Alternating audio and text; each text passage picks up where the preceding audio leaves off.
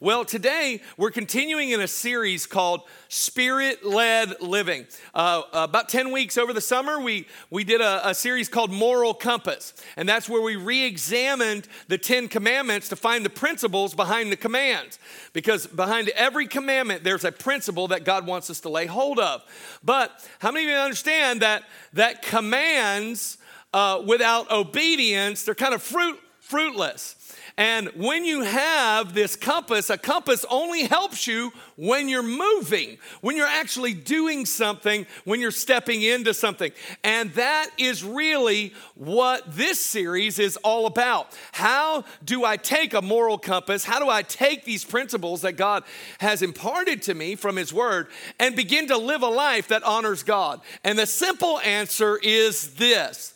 It is to live a Spirit-led life.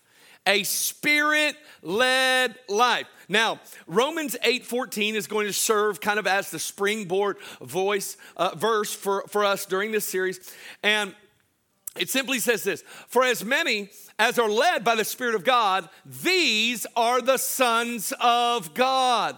So how do we characterize Christianity? How do we sum it down? Do we sum it down as love? We certainly do. Jesus gave that to us as the greatest command, that we would love one another. It would be one of the ways that we would know, that others would know that we are followers of Christ. However, within the church, what we should see is each other being led by the Spirit of God. Now, I want to say this from the very beginning. The Holy Spirit is not weird.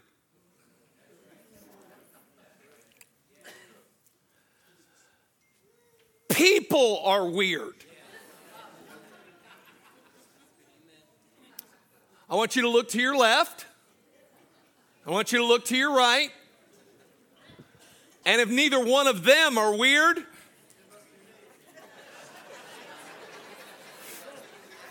might be you, okay? Might be you. Being a Spirit-led Christian is normal. It is normal Christianity to follow the leadership of the Holy Spirit, and He is not weird. Let me explain it to you. Let me just kind of give you a foundation of why I believe the Holy Spirit is not weird. He is not weird as much as gold is not weird. When you see gold, you're not thinking, wow, that's weird. No, gold is rare. So when something is rare, it makes it valuable. And in this day, a believer who is Spirit-filled and led by the Spirit is not weird, they are valuable.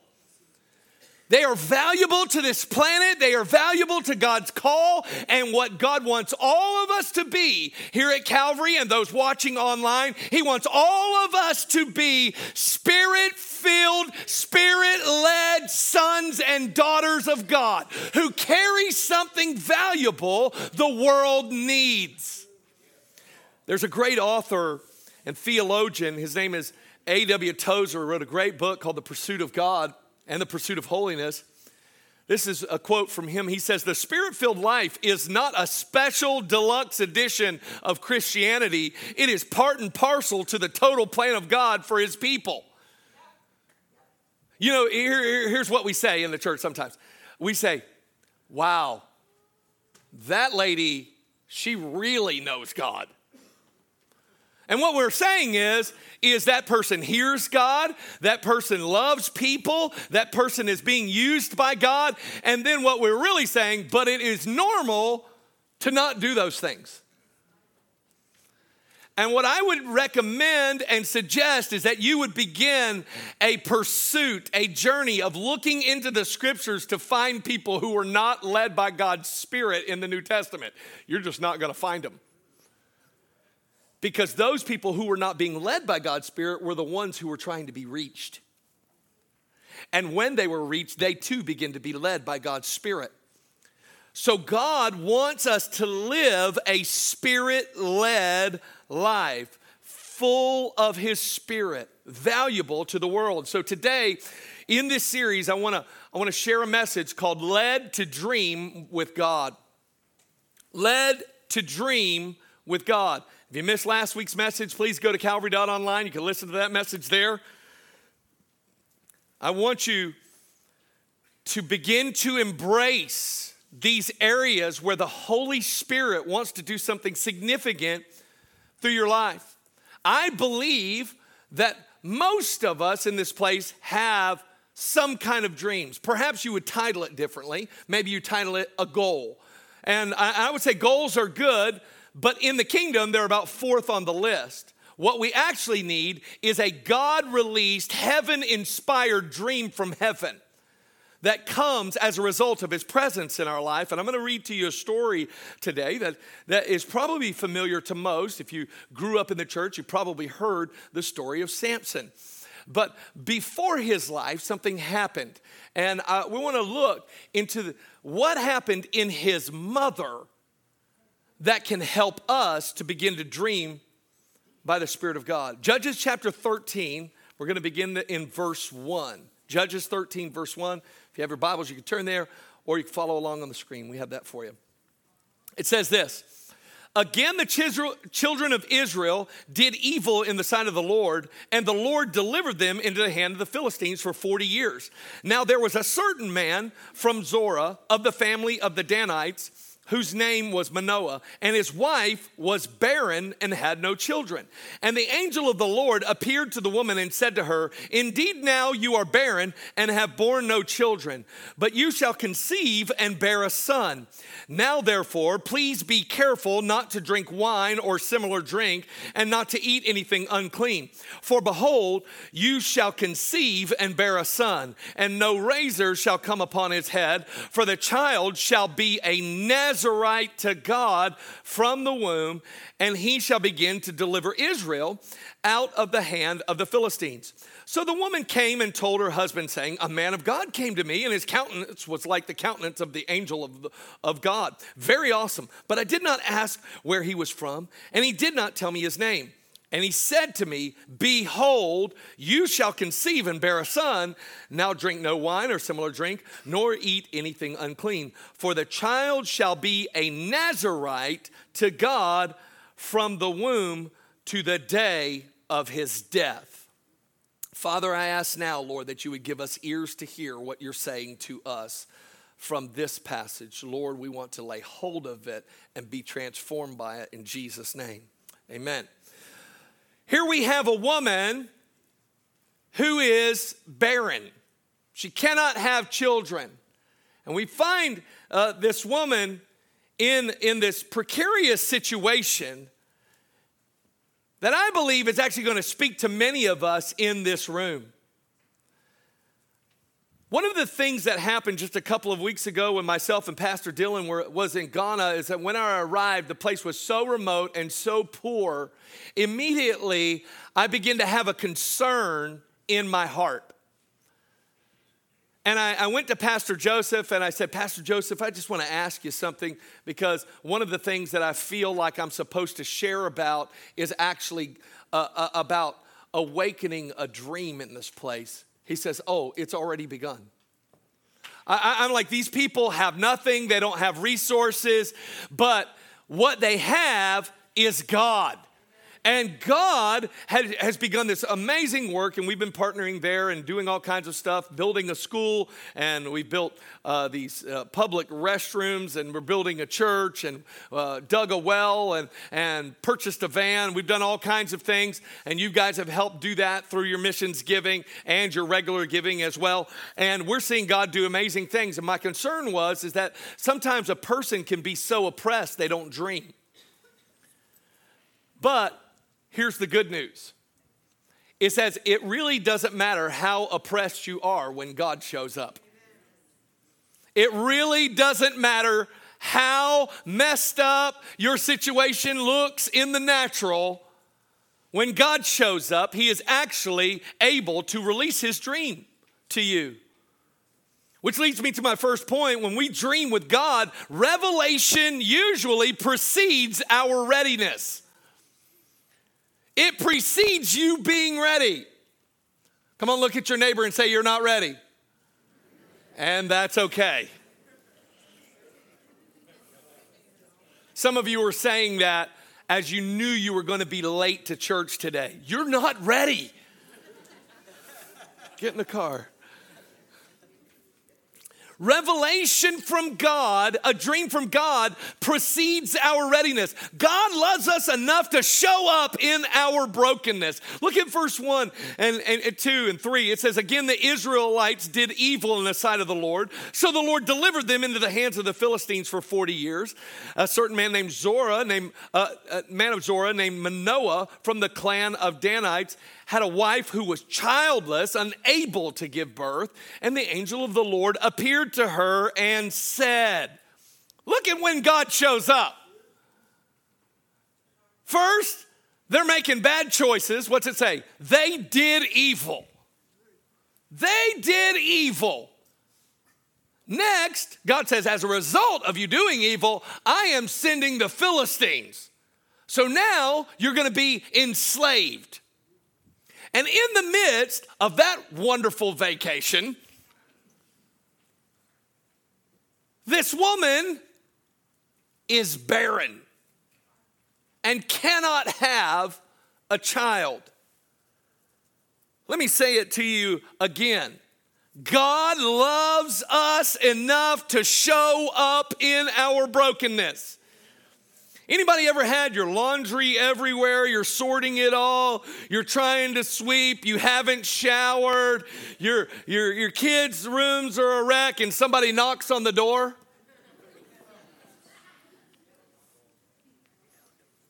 You're like, what is wrong with those people at my door?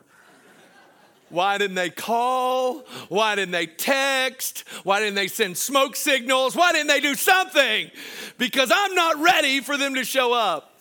And then you realize that they're Jehovah's Witnesses, and then you're like, oh, hide. That's not what you're supposed to do. I love it when they come. They've stopped coming to my house. I'm a little bit sad. I think the word's getting out. So they stopped sending people because they end up finding out that Jesus is way more than an angel. It's true. You should welcome them in with the laundry and everything. Here's the thing.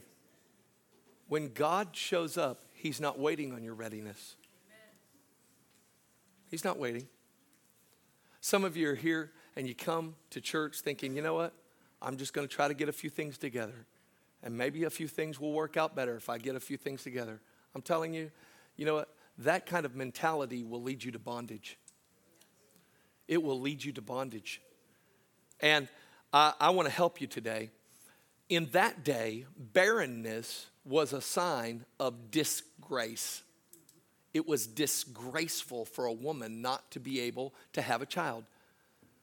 And disgrace means not graced, not possessing grace, not possessing the favor of God. Let me bring you into the New Testament times. Every life apart from a relationship with God through Jesus Christ is spiritually barren. Ephesians tells us that apart from Christ, we're not like kind of good people or we're okay. It says that we are dead in our trespasses and sins. I don't know if you know anything about dead people, but usually they can't help themselves. But the good news is that all of us in this room were dead. And that's when God showed up. So God loves to show up in the midst of our brokenness. And he loves to show up to take the disgraced and to give them his grace. And let me just say, we're believing for a move of God in our day that is a tidal wave of grace. That it just hits people who are unqualified, who are disgraced, their lives were producing nothing. If you're a drug addict here, praise God. I believe today the day is the day needles lose, meth loses, addiction stops. Why? Because there's a God who loves to take the barren and fill them with grace. So God's not looking for you to get it all together. He's just looking for you to welcome him in. Listen, she was so welcoming. She's like, hubby, I'm sorry. I didn't even get where he was from. I didn't even get his name. But this is what he said. He said, you're about to conceive and bear a son. God showed up not only to release his dream, but to release grace. And God has a dream to redeem all mankind. And he released his undeserved favor through the gift of Jesus on the cross. And we're never moving away from the message of the gospel, because the gospel is what changes lives. I don't want you to leave here today with a dream without Jesus, because a dream without Jesus leads to death. But I want you to see God's dream to redeem all mankind, and the situation that he releases that into is found in Romans chapter 5. And it says it this way: for when we were still without strength, notice those words, in due time Christ died for the ungodly. I don't know, let me help you with that definition. That means not like God. He died for people who are not like God. I don't know if you've ever felt not like God. There's good news in being not like God. You're the one he's coming after. You're the one he's aiming grace at. You're the one that he is pursuing in his love. Romans 5:8 tells us, but God demonstrated his own love toward us in that while we were still sinners. That means we're doing things that offend God. Christ died for us. Verse 10, it says, for if when we were enemies, look at these titles. We were reconciled to God through the death of his son. Much more, having been reconciled, we shall be saved by his life. Look at these titles when God expressed his love. Without strength, ungodly, sinners, and enemies. And it's in that condition God comes and says, listen, I want to release grace on your barren life because I have a dream for you. But his grace always precedes his dream. And listen, I don't want you to think, man, I've got to live the life that I have dreamed up for me. That will be probably the most unfulfilling thing you ever pursue. But when you are walking in his grace and you allow God to come in the middle of your brokenness to actually heal you of your spiritual barrenness, then you're ready to dream with God. I like to say it this way. Sin-conscious people are paralyzed. Here's what I mean by that. If you're always aware of all of the wrong things that you're doing, you'll probably never do anything for God. But if you become aware that he comes in the midst of your sin to give you grace to heal your barrenness, then all of a sudden you're like, I am free to move. I'm free to live a spirit-led life. Now, the Spirit's not going to lead you back into sin. That's nonsense. That's some other Bible you're reading. That's not the Bible that leads us into all holiness, and we then become conformed to his image, shining his glory, increasing in it, according to 2 Corinthians chapter 3, verse 18. Listen, God's dream for this region will manifest through the lives who have received grace for their spiritual barrenness. And let's never forget, ever forget, that on the cusp of God doing something amazing in this region, that it's all happening because God came and found us in our brokenness.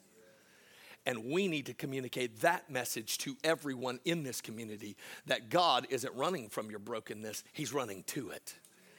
And he has a dream for the broken. Now, when we dream with God, second, is his revelation. It refines our dreams. Verse 3 says, and the angel of the Lord appeared to the woman and said to her, indeed now you are barren and have borne no children, but you shall conceive and bear a son. I love this. Every woman in that culture was crying out for this one thing. I want to have a child. And now a guy who she describes as his face is shining like the angel of God has shown up, and the answer to her dream has come. I'm gonna have a baby. I'm gonna produce something with my life. I'm gonna do something that I've been feeling like I should do. However, God refined her dream in a matter of seconds to include his dream for a deliverer. He didn't want her to just have a baby. He wanted her to produce something with her life that would set the nation free. See, in verse 5 it says, for behold, you shall conceive and bear a son, and no razor shall come upon his head. At this point, she must have thought, I thought you would just, I just wanted a baby. No. You can't have a normal baby. Okay, God. And no razor shall come upon his head, for the child shall be a Nazarite to God from the womb, and he shall begin to deliver Israel out of the hands of the Philistines. A Nazarite is somebody who dedicates their life to God wholly, not because he is of the tribe of Levi. Samson is actually from the tribe of Dan. In order for someone from the tribe of Dan to be separated unto God, he had to take a Nazarite vow, which says this: I will never drink anything that comes from the fruit of the vine. I'll never eat a raisin. I'll never eat a grape, which is a terrible sacrifice, by the way, but worth it. Jesus is worth it. And this is the other thing. He would never touch dead things. Can you imagine? Sometimes it was for a period of time. Other times it was for a lifetime. How about this? I never go to a funeral, not even my parents. It's a radical consecration to God. And God, in a moment, is refining this barren woman's dream of just having a baby to giving birth to a deliverer. And listen, this is what God does in us. He takes what we start in the natural with these kind of natural dreams, maybe this sense of something that we knew we were supposed to do from a child. I had this grandmother who was a Pentecostal grandma. None of us even knew what that was. One day she was shelling peas, and we went over to grandma's every Sunday afternoon. Anybody ever go to grandma's house in the Sunday afternoon? Listen, there's only a few people. We lived in the South. That's what families did. On Sunday, by the way, everything was closed. Sorry, kids. Even Chick-fil-A, which is still closed. And I remember going over there like we did every Sunday, and I would do what we were supposed to do as kids. I'd run in, and I'd run into the door, and I'd go up to my grandma. Her name was Susie, and that's what we did. We just got out of the car. We run in, we hug grandma, and then we go play. Play with the dogs, play on the tire swing. It was just country living. They were farmers. So I remember this day, she's shelling peas and getting some things ready for the meal. And I came running in, and I wrapped my arms around fluffy grandma. That was so awesome. And she put her hands on my head and pulled me back from her. And in a moment, she said this: God has given me my preacher. And I'm like, can I go play now? I'm dreaming about the tire swing and the dog that I can just play with the rope out front. That's all I'm dreaming about. But in a moment, God peeled back eternity, and she saw something in a 7-year-old that nobody else could see. And when my life was totally given over to the Lord at age 21, one of the first things I heard in my spirit were the words of Grandma Susie, God has given me my preacher. I had dreams. I had all kinds of dreams. I had a terrible dream apart from Jesus. I want to be a dentist. It was terrible. It was a demon. But I was dreaming about that because my dentist had a brand new car every time I went there. It was different. That joker, man, he had every kind of car under the sun. And I'm like, this is it. This guy's got video games in the office. I'm like, if I could have an office where I have video games and different cars every 6 months, I'm in. I'm going to be a dentist. But in a moment of revelation, God refines dreams. And this is what I believe the Spirit of God is saying to us. Is that he wants us to live Spirit-led, but we have to move from just having a dream of just saying, you know what, I just want to just have kids who clean the room.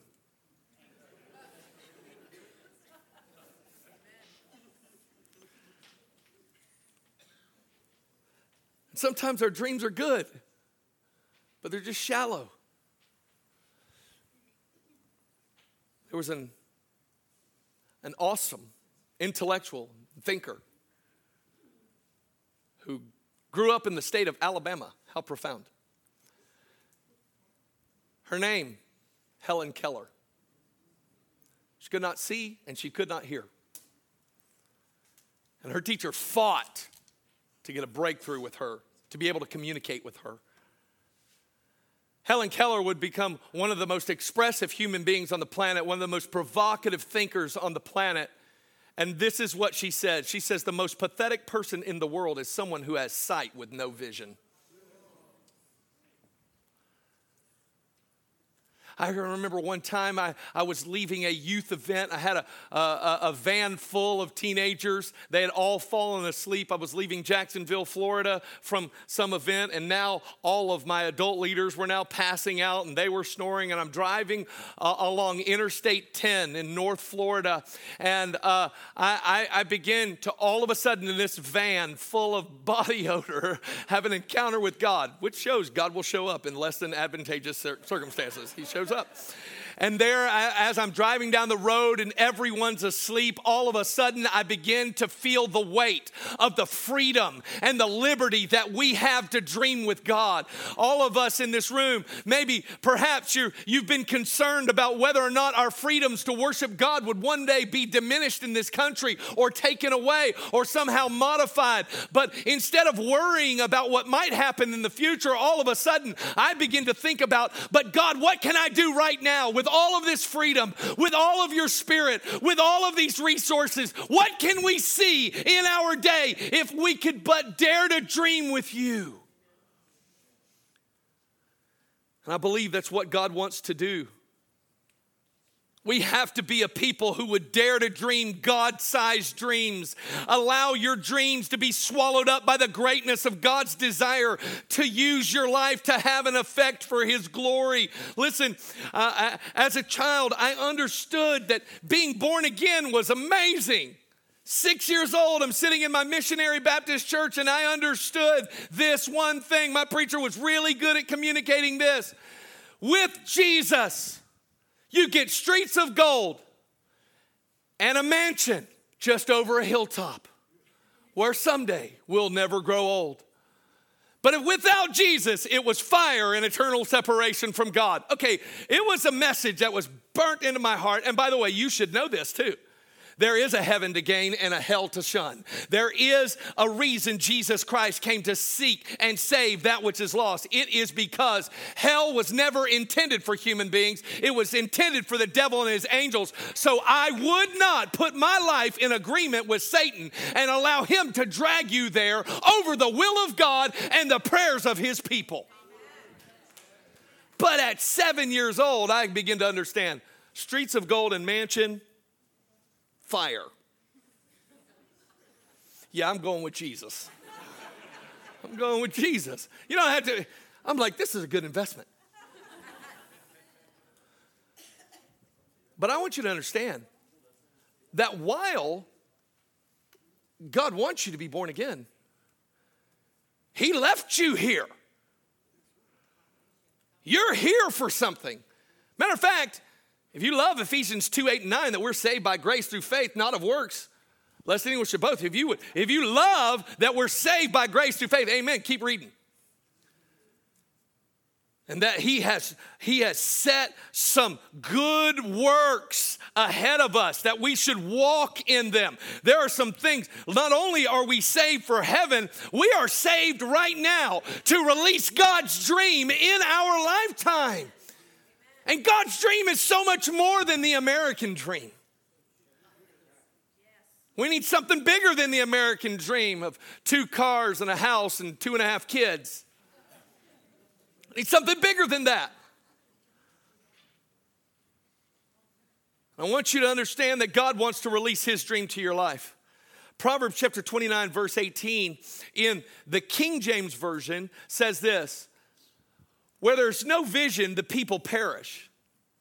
But he that keeps the law, happy is he. Now, most of us could probably quote that this way, but the New King James kind of lays hold of this in a little better way.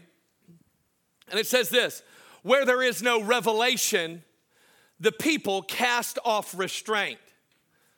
But happy is he who keeps the law. Now, what that word vision means, it's very close to revelation. If you combine the two, it is prophetic revelation. That means that there is something uttered from God's Spirit, from His voice to you, that gives you a sense of direction. The picture that these words paint is the picture of a strong stallion. And the idea behind this is that a strong stallion without vision runs wherever it wants to, and many times to its own peril. It's the picture of this horse galloping, running wherever he wants, no restraint, no idea where he's going, and he goes off a cliff to his death. What good is his strength? You see, the scriptures say there is a way that seems right unto man, but in its end it leads to death. And the person that it doesn't have a prophetic revelation and a dream for God about their life is a lot like that stallion galloping toward a cliff, only they don't know it. But when a believer gets a vision from God, it says they now have restraints on them. They actually, and the way that we I have an idea about restraints are in a negative way. But it's really like a rein where God just puts a little bit of pressure on us, and He guides us into His goodness, and He guides us into our fullness, and all of our strength and all of our giftings gets put to work for His kingdom and begins to produce what He wants us to produce. That's what a vision from God will do. That's why we have to be people led by the Spirit to dream God's dream. And notice what happens as a result. They're happy. So many sad people in the church. I often wonder, is it because we don't have a sense of what God is saying to us specifically?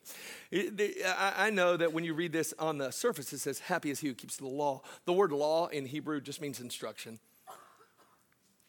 It just means instruction. And every time God's ever given me instruction and I've obeyed, I've flourished because of it, even if it was hard and difficult. Because He's good. That's why we studied the law. That's why we looked at those commandments. Why? Because He's good. And He wants to lead us into blessing, blessed, happy. God's dream propel us into His heart for our life. And then we can become convinced Disney is not the happiest place on earth. The happiest place is in the center of God's will for your life. That's the happiest place, to know you're doing what He is dreaming over you. And lastly, when we dream with God, revelation requires response.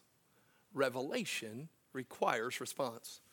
Verse 4 says, now therefore he says to her, be careful not to drink wine or similar drink, and not to eat anything unclean.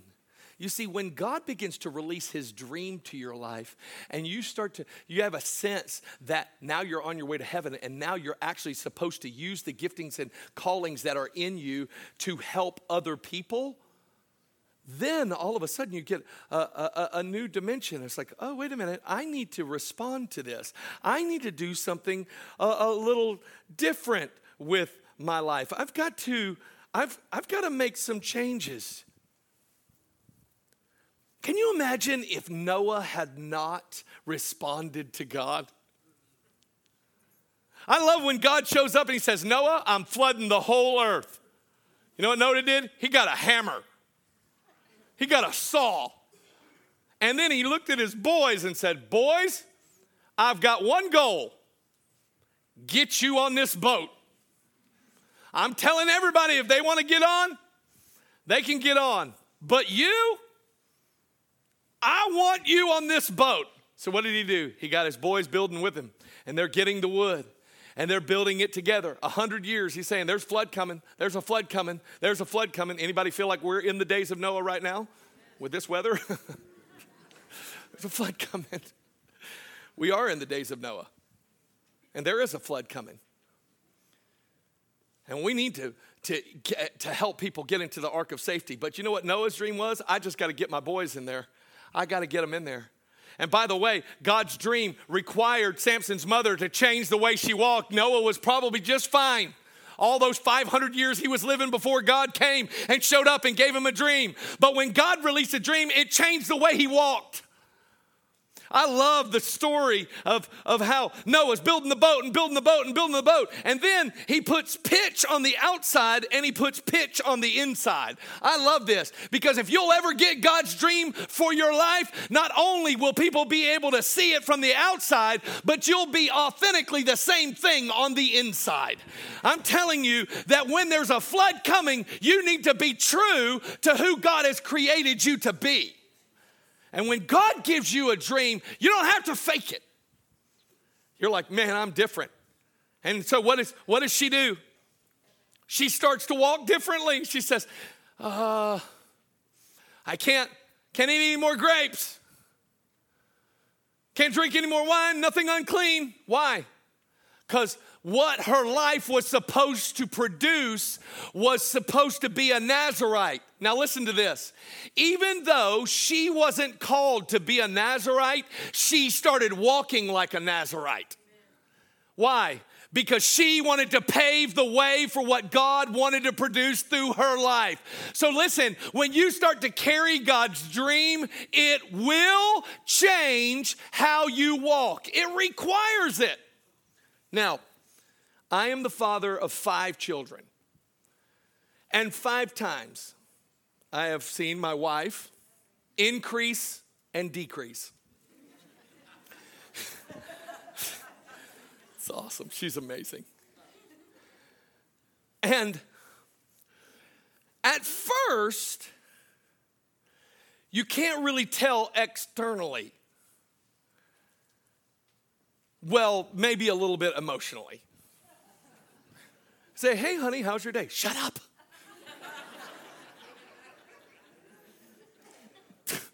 Are you pregnant again?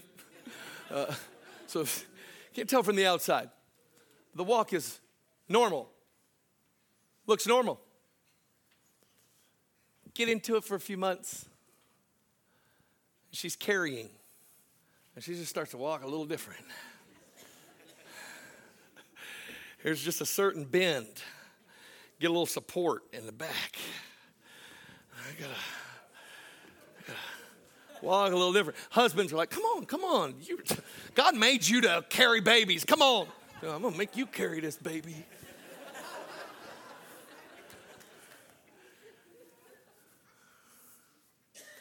And if you haven't gotten it already, when God puts his grace on your life and releases a dream and it begins to grow, it'll change the way you walk. It'll change the way you walk. See, God puts his spirit on the inside and begins to release his dream. Galatians 5 says, but the fruit of the Spirit. Anybody ever heard a baby called the fruit of your womb? You not only have a physical womb, but you have a spiritual womb. Men, get comfortable with that. You have something that you're called to birth out of the presence of God being in you with his desires. It is the fruit of the Spirit of love, joy, peace, patience, kindness, goodness, faithfulness, and self-control. Against such there is no law. I promise you, you start to get God's dream for your life, even men start to walk differently. You know, and here's the nonsense. Here's the nonsense that's actually going around the church and going around the world. That people start to get pregnant with God's dream, and from within the church, people say, you know what, you don't have to do all that. Why are you changing the way you walk? You don't have to do that. We're under grace. What? We're under grace. You don't have to change anything. What are you talking about? Well, let me just tell you what that compares to. In the 50s, the tobacco industry used to advertise to pregnant women. You should keep smoking to keep your birth weight down. Now we understand how dumb that is. But today, I liken that to being in the church where people say, yeah, you could just live whatever way you want to live.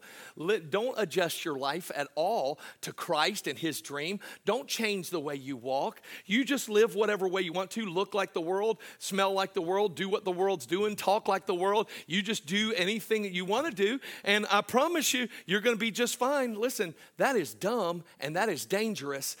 Listen, the reason my walk has changed is because I'm not pursuing the same thing.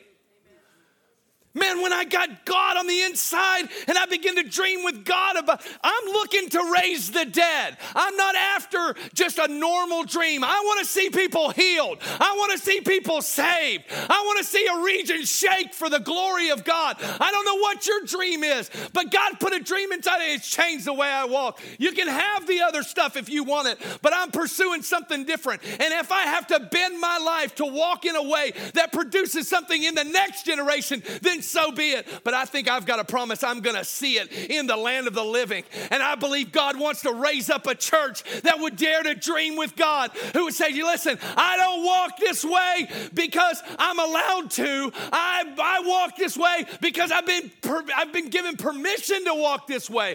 I'm going to walk wholly dedicated to God. I'm going to be like a Nazarite. I'm just going to refuse things. It may not be sin, but I'm telling you, I'm just not getting entangled in that stuff.